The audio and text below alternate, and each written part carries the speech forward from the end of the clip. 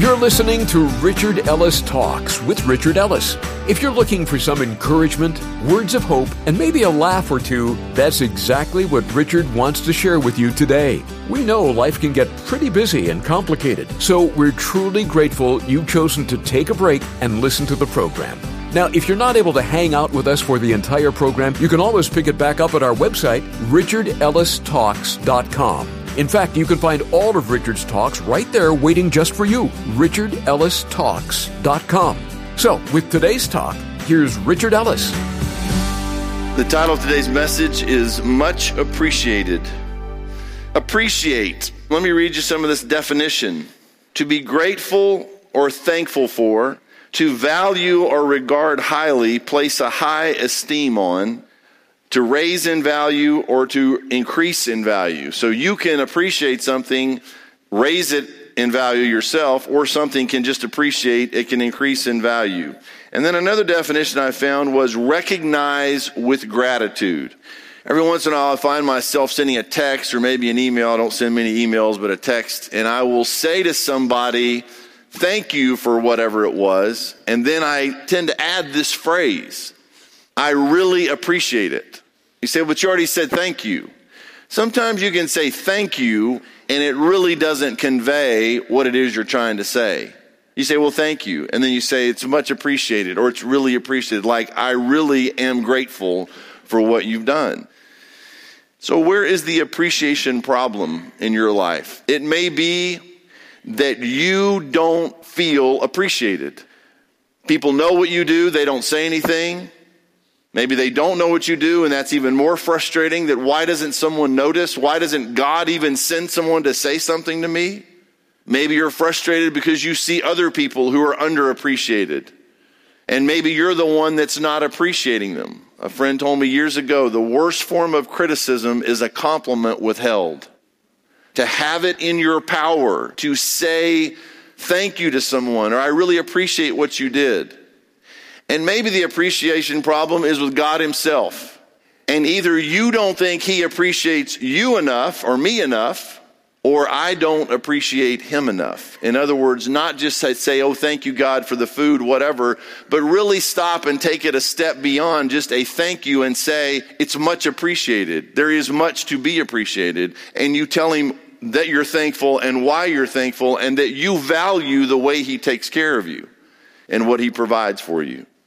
We are so desperate for someone to tell me thank you, and not just thank you, but tell me how great I am. Tell me what a difference I'm making. We all want that. Now, if we want these things, has it ever crossed your mind that maybe we're made in the image of God, and God may actually appreciate some appreciation too? Because who's outdone God? And he's the one that usually gets left out. We throw him a thank you every once in a while, but when do we have the appreciation ceremony for God? That's what this is supposed to be. We get together, and it's him that we appreciate. It's him that we thank. It's him that we honor. It's him that we adore. It's him that we cry out worthy, because he is the one that we should appreciate the most. Now, when you get that figured out, the healthier you get between you and God, the healthier you're going to be personally, and the healthier you are personally, the better place you're going to be to dish out what you're so desperately trying to get. Because most of the world goes looking for this stuff outside somewhere, not God, somewhere else. Someone tell me I have value, someone appreciate me, someone thank me, someone acknowledge me, and it's never enough. Never enough. But if you ever get it from God, it's enough. And that doesn't mean someone else can't say something that doesn't help you. And it's nice to be appreciated. But if you find out how much God appreciates you, and you begin to appreciate him and thank him and praise him, and it starts circulating, then you become a dispenser of these things. You don't hesitate because you don't think of it as not being fair. You want everyone to experience what you've experienced from God himself. Go to 2 Samuel chapter 22. 2 Samuel 22. And we're going to jump down. Let's see where we're going to start. Let's just do verse 1. And by the way, before I'm going to read you 2 Samuel, I'm going to read you some Psalms. If you say, I don't know what to say to God, then say the scriptures to God. I've said this before, you don't know what to get your wife or your husband, a card. That's why so many cards are sold, because people don't know what to say. But they find it and go, that's what I mean. The stuff is in here. Until you figure out how to express it with Scripture. Listen to this. Then David spoke to the Lord the words of this song. On the day when the Lord had delivered him from the hand of all his enemies and from the hand of Saul. And he said, so it says a song. And this is what he came up with to express, and this is what God, because it is Scripture, this is what God gave him to, now think about this. This is the song, because it is in Scripture, we know it is a song that God gave David for David to thank God. You say, well, how egotistical can you get? Hey, I wrote a song for you to sing about me. How much sense does that make? Hey, here's a way for you to tell me how great I am and how much you love me. Sing this to me. Who would do that? You can only do that if you deserve it. And he's worthy of it. And he's trying to help us get a handle, a grasp on how great he is. And songwriters have been trying to do this for thousands of years. And he said, the Lord is my rock and my fortress and my deliverer, the God of my strength in whom I will trust. My shield and the horn of my salvation, my stronghold and my refuge, my Savior, you save me from violence. I will call upon the Lord, and look at this, who is worthy to be praised. So shall I be saved from my enemies. The waves of death surrounded me. The floods of ungodliness made me afraid. The sorrows of Sheol surrounded me. The snares of death confronted me. In my distress, I called upon the Lord and cried out to my God. He heard my voice from his temple, and my cry entered his ears. Appreciation, a part of it, is giving value to something. It means someone has worth. They are worthy of what you're giving them. He is worthy of our praise. So give him that. He is worthy to be thanked, to be acknowledged. So giving that. Go to Psalm 116, verse 1. I love the Lord because he has heard my voice and my supplications, because he has inclined his ear to me. Therefore I will call upon him as long as I live. The pains of death surrounded me, and the pangs of Sheol laid hold of me. I found trouble and sorrow. Then I called upon the name of the Lord. O Lord, I implore you, deliver my soul. Gracious is the Lord and righteous. Yes, our God is merciful. The Lord preserves the simple. I was brought low and he saved me. Return to your rest, O my soul, for the Lord has dealt bountifully with you. For you have delivered my soul from death, my eyes from tears, and my feet from falling. You say, well, God's done nothing for me. That is not true. People think God only does stuff to me. He doesn't do stuff for me. If you'll let him, he'll do stuff through you. One of the toughest things I have and explain to people that come see me and we sit down and talk is that you are going to suffer. There's an attempt on the world's part, even the Christian world, to say, I thought if I became a Christian, it was going to be all great, all good, it's going to all go my way. It's just not true. You're going to suffer. In this world, you will have tribulation. It's a fact. So you say, okay, that's part of the experience. So God, help me be patient through that and learn through that and see what it is you're trying to bring from that and who you're trying to develop me into so that I can be who you want me to be and do what you want me to do. So you have to be patient through that process.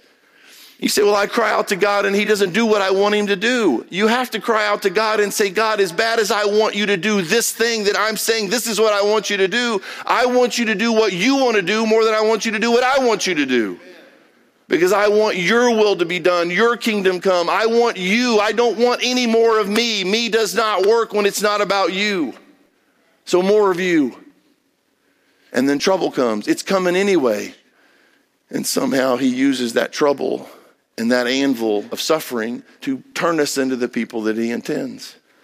Now, this is one of my favorite. Proverbs 31. Proverbs 31. And these are the words of King Lemuel's mother. Okay? Written by a woman. The mother of King Lemuel. The words of King Lemuel, the utterance which his mother taught him. What, my son, and what son of my womb, and what son of my vows, do not give your strength to women, nor your ways to that which destroys kings.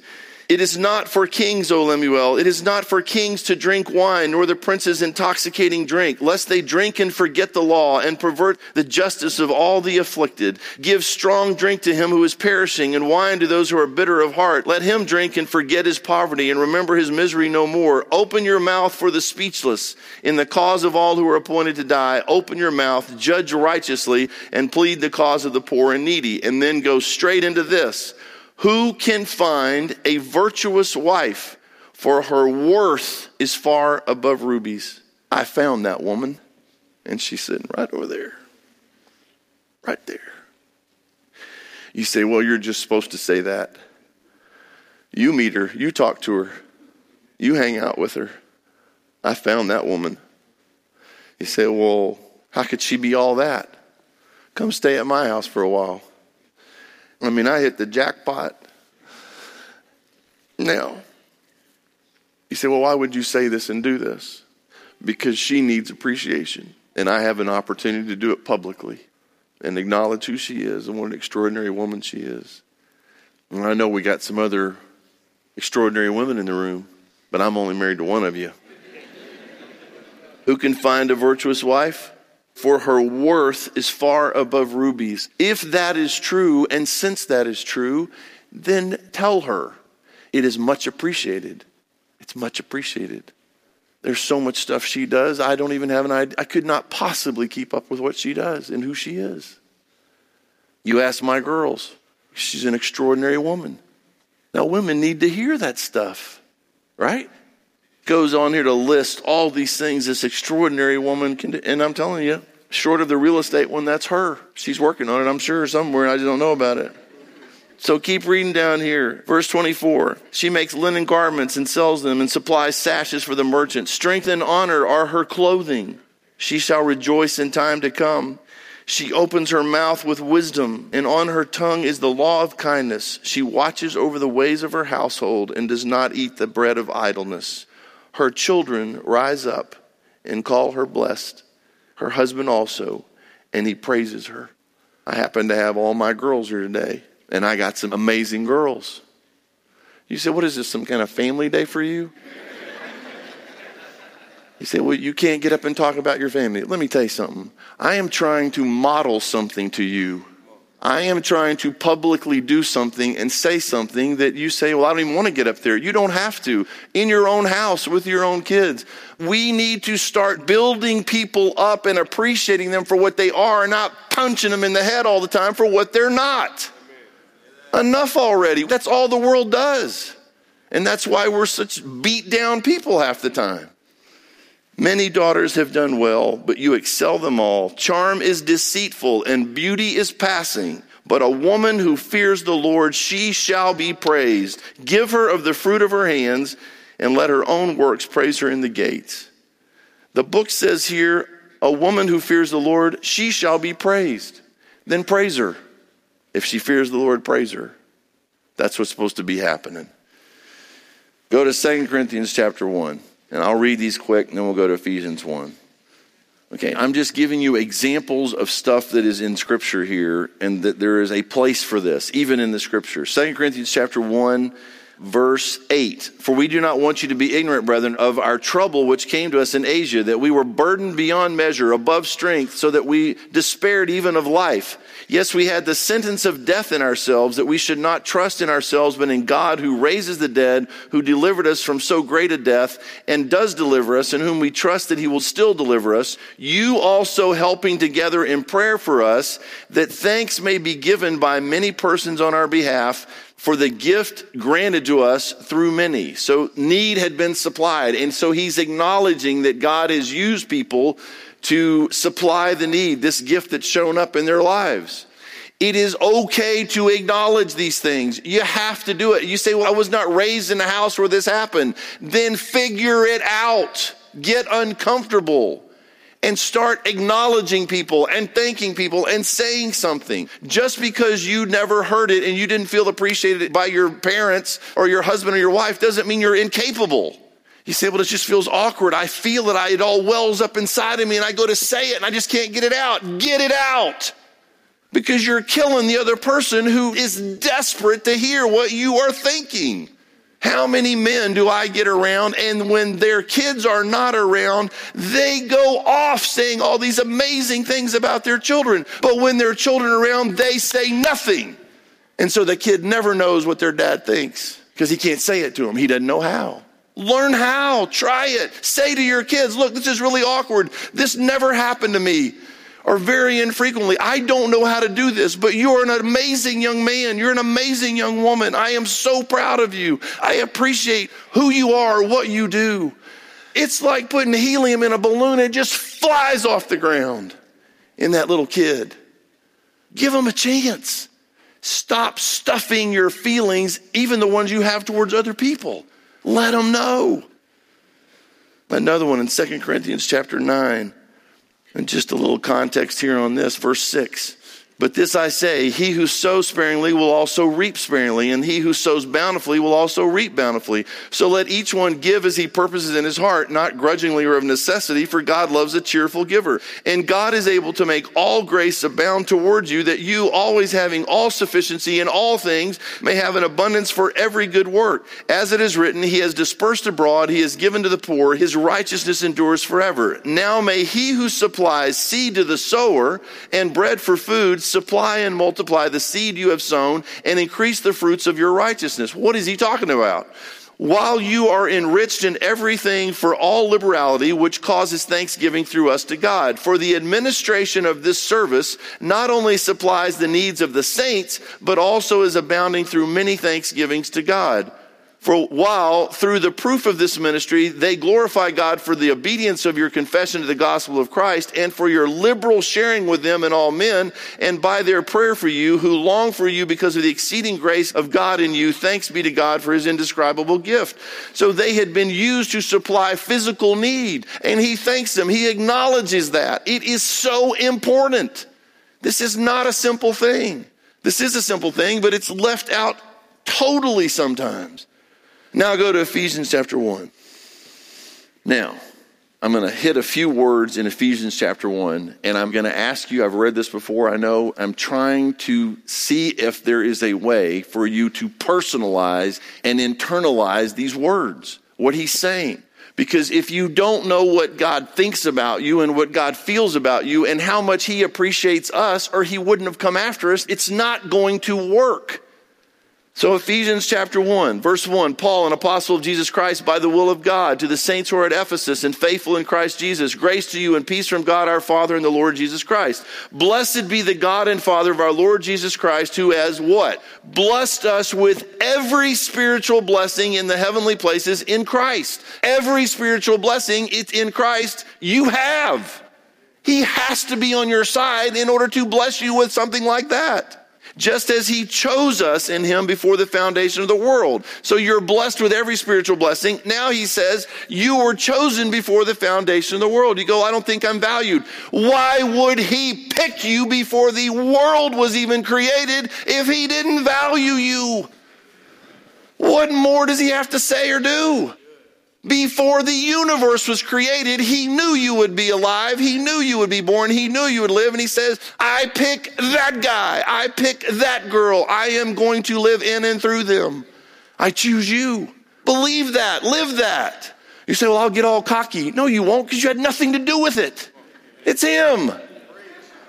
Everybody's so stinking afraid you're going to get, or somebody's going to get a big head. Just try to get a big head, because the bigger your head gets, the bigger your head gets. He's the head.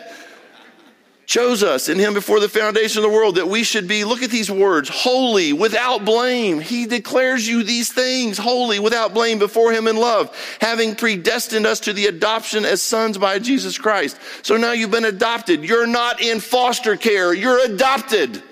You get to stay. He is your father. Nobody can reverse it. According to the good pleasure of his will, to the praise of the glory of his grace by which he made us accepted. You've been made accepted in the beloved. In him we have redemption through his blood, the forgiveness of sins. You've been redeemed by the blood of this Lamb. And you keep reading down verse 11, in whom also we've obtained an inheritance. You know, it's horrible, and this is a horrible thing to even say out loud probably. Let's say you got a rich relative, and if they die, you get a bunch of money. It's hard not to wish they'd just go ahead and die. You know, especially if you're just barely hanging on, right? You think, well, that's terrible. Who would say that out loud? I don't have that problem because my relative already died and left me the inheritance. And who is my relative? It's Jesus.